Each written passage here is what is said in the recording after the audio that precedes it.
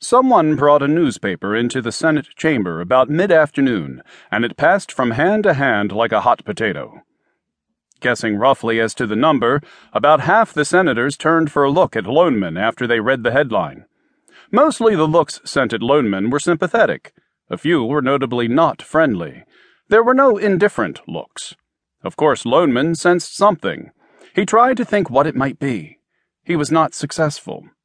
Then Senator Harold Abbott from the upstate 3rd, glancing at the newspaper, turned as pale as a piece of fish in a deep freeze. Senator Abbott bowed his head. His shoulders sagged.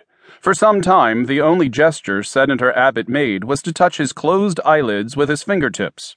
Eventually, the senator lurched erect, and in a thick, angry voice, the senator asked for the floor. "May I address a question to the chair?" Senator Abbott said. He was top man in the Senate. Could be the next governor. He got attention.